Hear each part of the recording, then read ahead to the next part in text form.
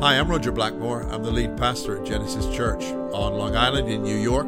Thanks for downloading our podcast. I hope it's a blessing to you. If you want to learn a bit more about our church, then check out our website, genesisli.com. And of course, if you live within traveling distance of us, we'd love to see you in person on Sunday morning, worshiping with us. So here's today's message. Enjoy.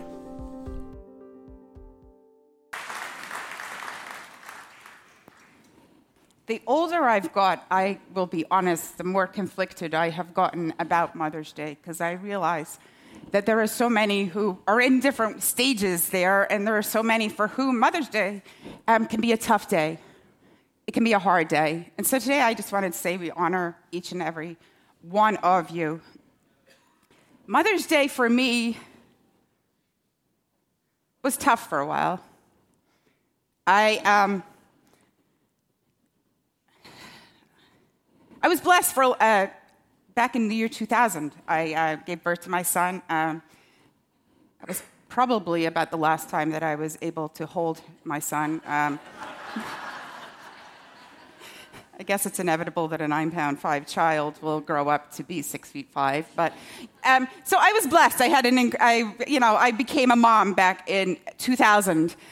Some of you know some of my story, and today I just wanted to share a little bit of it. I have argued with God about this, but I'm going to share a little bit of my story. So my son was born then. He was born in the month of June, at the beginning of June.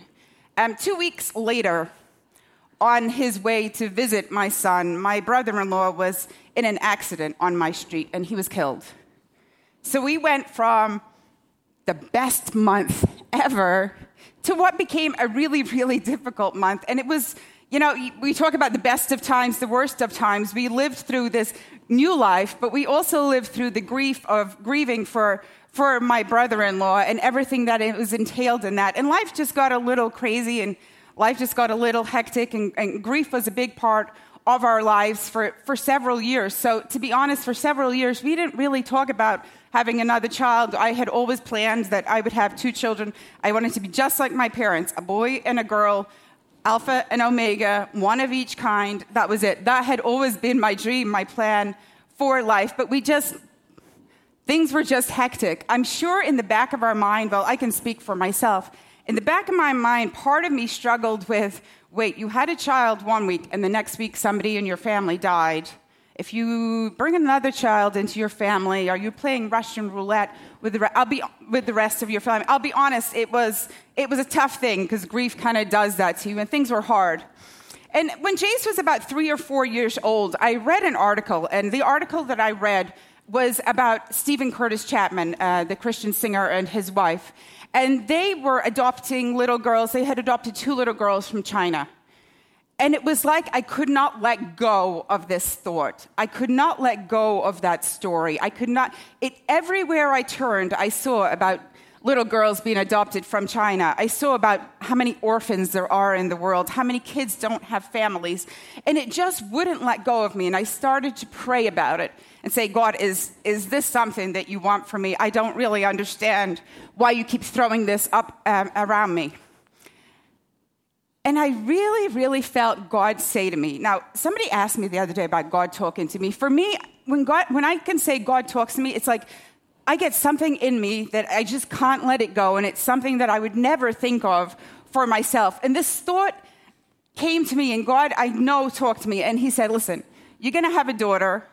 You're not going to give birth to her, but you're going to have a daughter. And I really felt that was God's plan for me. So I went to talk to my husband about it, and I thought he'd say, you're crazy, we can never do this. And he said, if you feel that this is something we should do, I'm going to trust you. I'm going to go with you. Of course, for those of you who have ever looked into it, the one huge roadblock for an adoption, especially a foreign adoption, is the cost involved is astronomical. It is a ridiculous amount of money that is involved with that. So I thought, you know what, if God provides the money, then I guess this is something I really feel that we should do.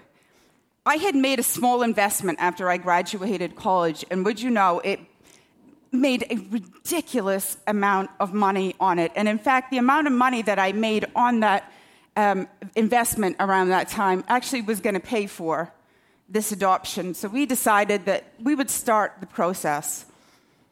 Paperwork, social workers, paperwork, trips to Chinese consulate, trips to the State Department, medical tests. It was a huge, huge endeavor that we started on, but I really felt that this was God's plan for my life. Throughout that, we went through the process, and as we were going along, we got to know families who are also in the same boat as us. We got to be so exciting to get to know them, knowing that one day we were all going to go there. We would pick up these little girls, and we would bring them home. And we even got to this part where I started buying things. The great part about adoption is you know what you're having, so it's kind of easier to buy things and to pick them up. Started looking into names, imagining what it was going to be like when we brought home this little girl and what life would be like seeing her and being able to provide her with a home that she would not have had otherwise. Of course, at that point, my life exploded. I shared the story before. My husband left, and things kind of just fell apart. China at that time had changed their adoption rules. Single parents could no longer adopt. I didn't have the money to start it all over again anyway. It was incredible that I'd had it the first time around. And my life just was shattered. My life that I had envisioned, my life that I had always planned pretty much for my whole life. I am a planner. I like to know exactly how things are going. And the life that I had thought I was going to have basically had burned down. And I was sitting there in the ashes of how I thought my life was going to go. And a lot of you kind of walked with me through part of that. Most of you did not know the backstory about the adoption. A lot of you knew about what was going on with my family and becoming a single parent and all of those things. And as I sat there in the ashes and in the ruins of my life and how I thought my life was going to be, I watched as those families that I had got to know brought home beautiful little children, little girls. And it was hard. It was really hard. And some of you this morning are sitting here, and what you are looking at and you think is the ashes of your life. You're sitting here, and things have not gone the way that you had planned that they were going to go. Your marriage may be hanging on by a thread. Your finances may be flatlining right about now. Your employment status may be all over the place and so uncertain, and you have no idea what's going to happen tomorrow morning when you head into work. It may be that Mother's Day brings up a lot of disappointment and a lot of despair in your life. And the fact that maybe today you are not a mother, or you may not have your mother, or you may be a mother who it just hasn't quite worked out the way you had planned. You may have buried a child. You may have just never been able to become a mother in the way that you had planned. And this morning, the problem happens when those things happen, when despair creeps in, when we get a note from the doctor to say, you know what, this is not good, when relationships aren't where they should be, when maybe your kids are nowhere where you had hoped they would be at this point in life, spiritually or otherwise. And the problem at those points is that when despair creeps in, when disappointment creeps in, when bitterness creeps in, when all those things creep into our lives, our natural inclination is just kind of to ball ourselves up, to hide from it all, and just pretend maybe if I just have nothing to do with anything. And the problem is that as we are balled up, we are looking downwards. We're looking inside ourselves. And when we look inside ourselves, we see despair. We see disappointment. We see all these things. We see the broken dreams that we had, the hopes that we had laying shattered. And the problem is, as we look into those, we become more despondent. We despair more. We become more bitter. We become more hurt. The more that we look into ourselves, when those things are happening, they can tie us up in knots and they can make us a prisoner of whatever that situation is.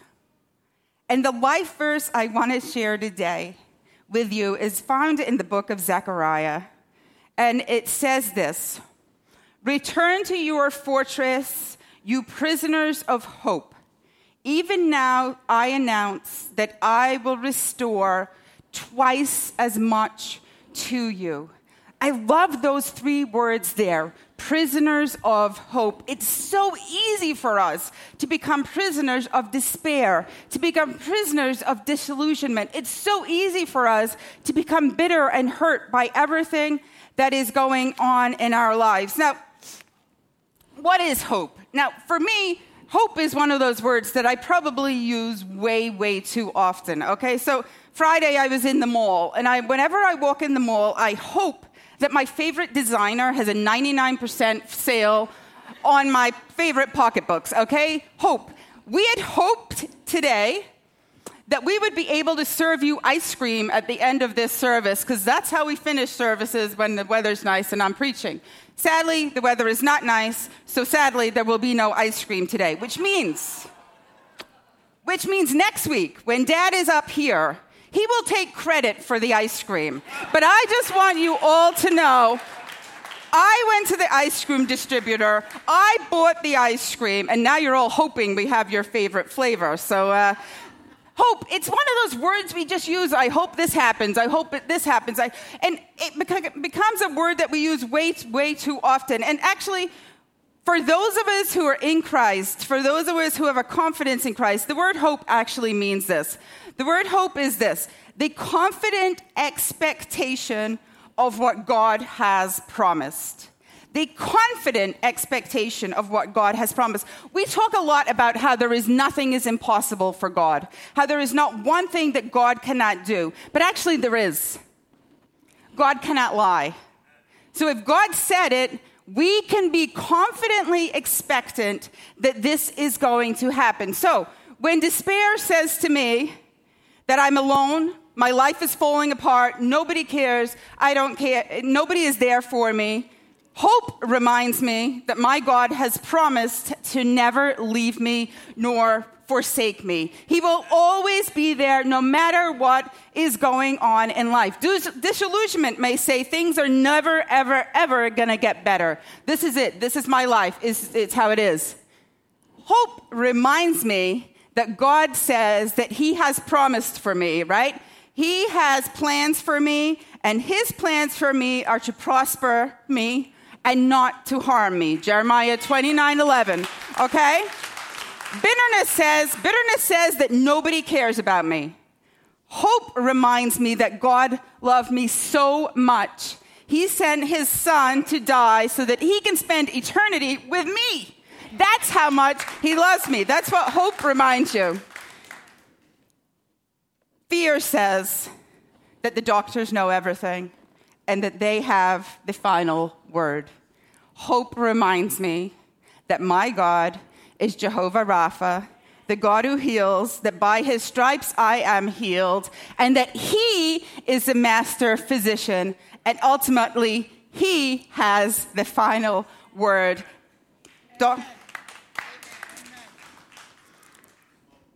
And fear also tells me that my kids are never going to get better. This is the way they are. This is what's going to happen. They're a lost cause. Hope reminds me that God's timing is perfect and that the end has not been written in the lives of my kids, in their stories. God is in control. Fear, despair, despondency, disappointment says one thing. But when we become prisoners of hope, when we become people for whom hope becomes the thing that we hold on to, the thing that we grasp onto, when hope is the thing that we lean on no matter what is going on in life, hope is the confidence that I know that God will keep his promises. There's a man in the Bible, and a story that most of us know, and it's the story of Noah. And Noah, man in the Bible. Noah was he came about 1,000 years after Adam, so he was a little removed. He lived in a time in the world where things had gotten very, very bad. People were not doing what God had wanted, so God said to him, listen, you're about the only good guy around here, so here's what I want you to do. I am going to destroy the world, but I want you to build a boat. I want you to build the ark as we know it, and you and your wife and your 3 sons and their wives are going to go in there. I also want you to bring in 2 kinds of every animal. I'm going to send rain. I'm going to destroy the earth. And you will be safe with your family. So the Bible really doesn't tell us much about Noah's emotions while he was in there. But there are some things that it does tell us. And I think, to be honest, when I say that he was probably feeling a little hopeless, when we see the things that the Bible does tell us, we realize that maybe that's the case. So Noah entered the ark when he was 600 years old, okay? You think that's an amazing thing. He had his kids when he was 500 years old. Just giving you guys the heads up. Okay, 7 days later, the rain began to fall. The rain fell for 40 days and 40 nights. The flood waters spread across the entire earth, covering the mountains to a depth of 20 feet. Covering the mountains. So when you look around and you see some of these incredible mountains that are in the world, remember, add another 20 feet. That's how deep the water was. All living creatures on dry land were wiped out. The flood covered the earth for 150 days. 74 days later, the tops of the mountains became visible. 2 weeks later, he saw dry land. Noah stayed in the ark another 57 days until the Lord told him to leave. So he was 601 years, 2 months, and 27 days old when he left the ark. So if you add it all up, all together, Noah spent 1 year and 17 days in the ark. Now, I was blessed a couple of years ago. Eric and I went on a cruise. I'd never been on a cruise before. This was not a cruise, okay? There was nobody serving him his favorite foods. There was nobody making animals out of the towels every night before he went in there. In fact, not only was nobody serving him his favorite foods, he was in charge of all these animals that were in there, which means, to my mind, it means he was feeding them, he was cleaning them out, he was making sure that their needs were taken care of. There was no swimming pool, there was no movies, there was no entertainment. They did not stop anywhere. There was no balcony. It talks a little while later about they opened a window. Okay, so you are stuck in this boat. So this boat was 450 feet long. Here's how I measure things, and a lot of you will. 1.5 football fields, okay? That's how long the ark was, this big, big boat. In fact, if you took the space shuttles, you could put 3 space shuttles on the top deck, nose to tail, and that's how long this was. It was 3 times the height of the roof here, okay? So there were 3 decks. Each deck was as high as this. I guess when you're talking giraffes and everything else, you have to have plenty of space. So here he is. He is stuck on this boat for 1 year and 17 days, floating aimlessly on the surface of the ocean.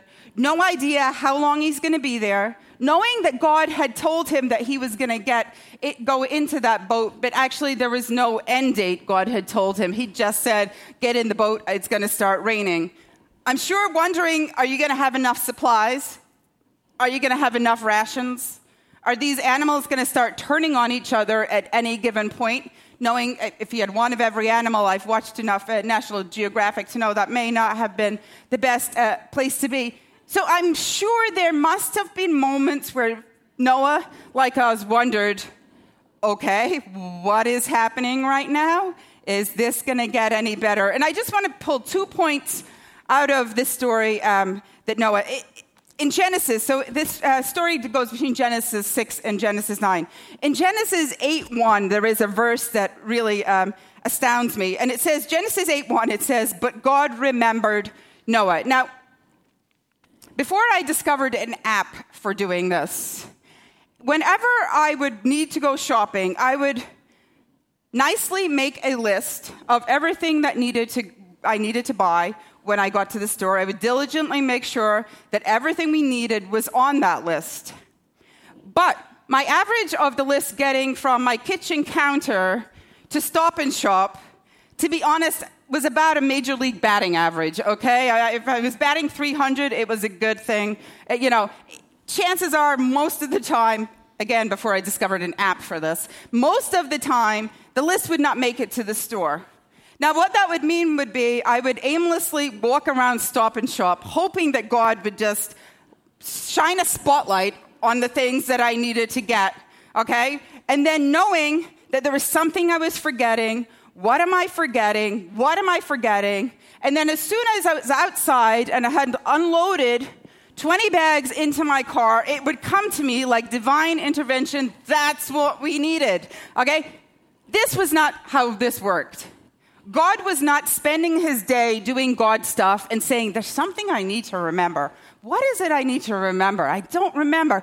The man with the floating zoo on the water. That's who I was. That's not how this worked.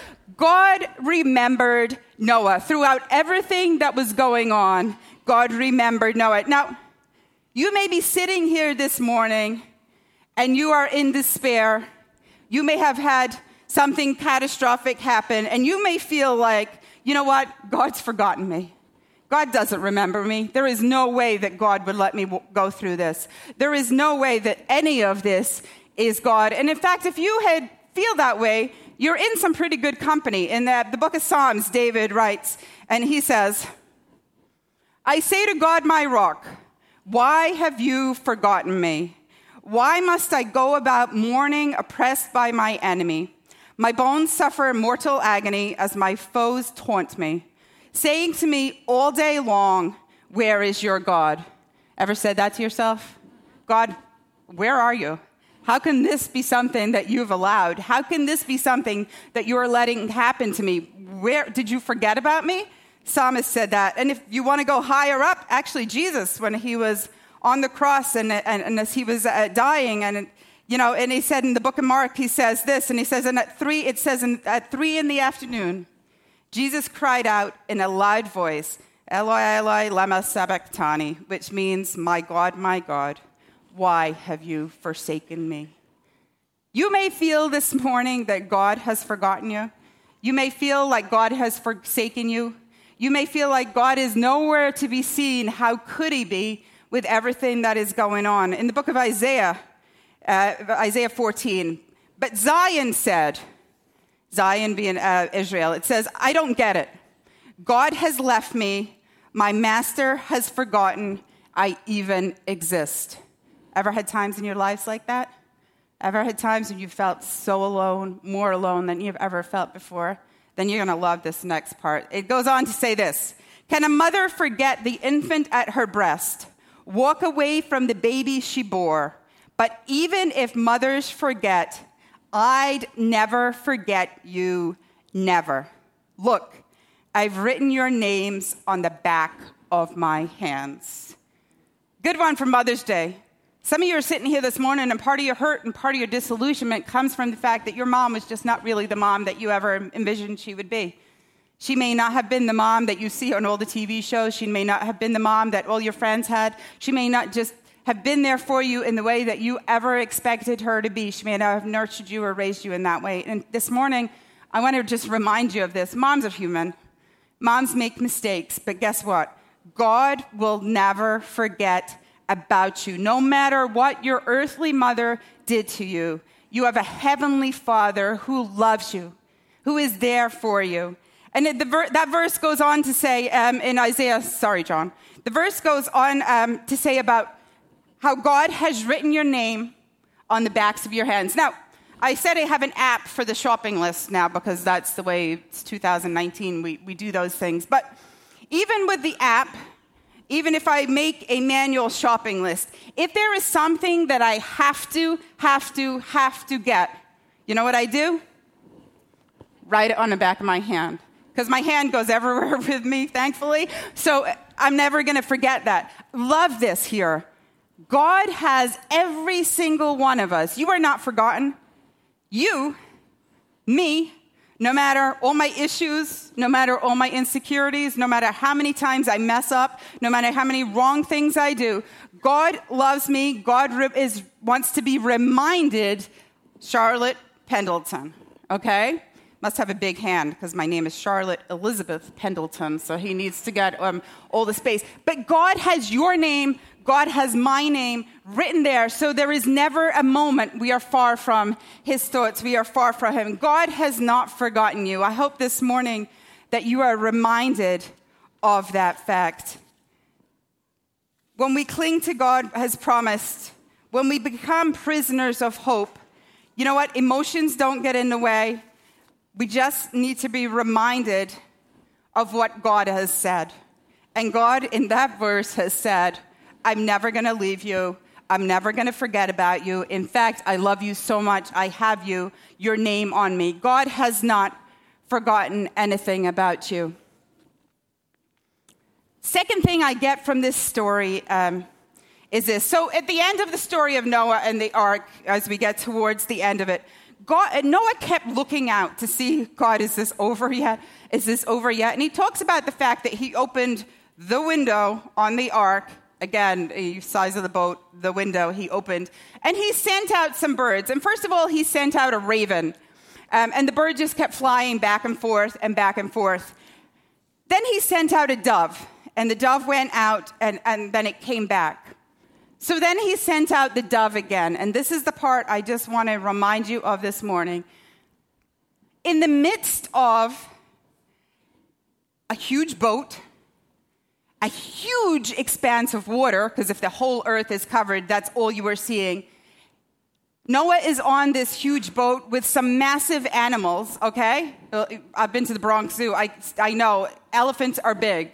Hippopotamuses are big. Rhinoceroses are big. Giraffes are big and tall. All of this bigness that surrounded him, all of these big things that surrounded him, hope came to him in the form of the dove returned with an olive leaf in its mouth. This morning, you may be facing giants. This morning, there may be things going on in your life that are just huge and you just cannot see past them. And I just want to remind you this morning and encourage you, look for the signs of hope. They may be the smallest thing that can come to you in the midst of everything else that is going on in your life. But God sends them to us. He sends them to us in a word from the Bible. He sends them to us with just a small whisper in our ear. He sends them to us sometimes through friends. He sends them to us in all different ways. I'll be honest, there are some days when I'm really not feeling my best, and I'll go on my Instagram feed, and I am convinced God sends things, because there are things that pop up on there that people have posted, and it's like, wait, that was for me today. That was just what I needed. God is there, and he just wants to remind you, and he just wants to remind you that he is there. The psalmist says in 119, my soul faints with longing for your salvation, but I have put my hope in your word. See, God doesn't always send huge flashing signs. God doesn't always send big signs and big wonders and all of these things to remind us that we need to hope, that we need to become prisoners of hope, that we need to get in ourselves the hope that says, I know that God's promises are true. I know that I can expect him to do the amazing things that he has promised to do. Hope can come in the tiniest of ways. And in here, the psalmist says, my soul faints with longing for your salvation, but I have put my hope in your word. God, I wish you would hurry up. God, you know what? This needs answering right away. God, you should have fixed this already. Do you forget about me? Do you know what's going on in my life? But guess what? Even though I feel that way, even though I cry out to you, I'm not giving up. And that is the confidence that hope gives us, the confidence of knowing that God will answer in God's time, in God's way. It may be something tiny that births a seed within us and gets us going, but God is there for us. Psalm 42:5 says, why, my soul, are you downcast? Why so disturbed within me? Put your hope in God, for yet I will yet praise him, my Savior and my God. Sometimes we just need to remind ourselves in the midst of whatever we are going through to look around and see the evidence of God is indeed with us. It's easy for us to get consumed with disappointment. The problem being, if we dwell in disappointment, if we dwell in despair, if we dwell in worry, if we dwell in all of these things, it will bind you up, it will tie you up, and it will keep your focus off of the one who needs our focus. That's why prisoner of hope. You know what? Let hope envelop me. Let hope consume me. Let hope remind me that no matter what is going on in life, I know I have the confidence that God is there for me. Look up and see even the smallest signs that God is with you and will come through for you. See, when Noah saw that olive leaf in the beak of the dove, he knew that his hope in God had not been misplaced. He knew that what he'd been longing for, he knew that God was going to follow through and that God was going to be there with him for the rest of the time. And you may see little right now to justify hope, but hold on to the little that you have and keep believing for more. When there's nothing, just keep on hoping. When there's nothing again, just keep believing. When it seems you got it wrong, keep believing. When it looks like you're about to be embarrassed, keep hoping, because God will never, ever, ever let you down.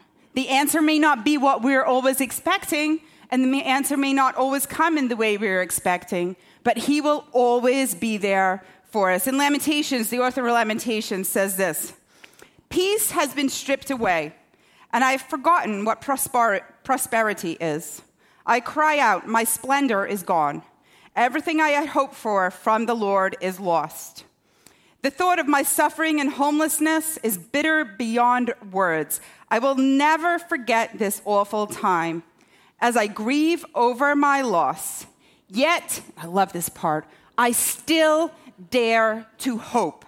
When I remember this, and if you forget everything else I've said this morning, remember this: the faithful love of the Lord never ends. His mercies never cease. Great is his faithfulness. His mercies begin afresh each morning. I say to myself, the Lord is my inheritance. Therefore, I will hope in him. In him, in nothing else. No matter where you are this morning, no matter what giants you are facing this morning, let me encourage you. Let that be your tattooed somewhere. Yet I dare to hope. Hope being the confident expectation of what God has promised. Knowing that God cannot lie. Knowing that God's promises are new every morning. Knowing that God will take care of whatever situation I am in. Yet will I hope. Let's become prisoners of hope. Now, let me say, this morning, some of you are sitting here and you switched off about 20 minutes ago because life is good and you're coasting right now and nothing is going on. Can I just say, I don't want to speak ill on anybody, but life is life. Put this in your back pocket. You never know when you're going to need it. Become prisoners of hope this morning. Noah, of course, the end of the story, he gets off of the ark. He lives for another 350 years, okay? So he died when he was 950 years old. He got to see God's promise being fulfilled. And this morning, I know that for some of you, you're wondering, will I ever see God's promises fulfilled to me? And the answer is yes. May not be fulfilled in the way you expected, but the answer is always going to be yes. Most of you know how my story has transpired and has gone on. I'll give you a daughter, you just won't give birth to her. When I got married to Eric 9 years ago, of course, 4 teenage daughters came along with that package, okay? So, and I am convinced because God felt bad, not that I'm kidding around, felt bad about the fact that he threw me in at the deep end with 4 teenage daughters. I have 3 granddaughters, too. That kind of makes up a little bit for that. Your story is going to come out, but yet will I dare to hope. No matter what I am facing, no matter what is going on, instead of becoming full of despair, instead of focusing on the hopelessness, instead of worrying about what is going to happen, instead of looking inwardly, I'm going to look up and I'm going to say, God, you know what? I'm going to trust you. I know this morning, whatever my story is, your promises are true for me. Your promises, you never lie, and you are the one who is writing my story being a lot different than everybody else's story. God is the God of variety. And the fact that I just want to put my hope in you this morning.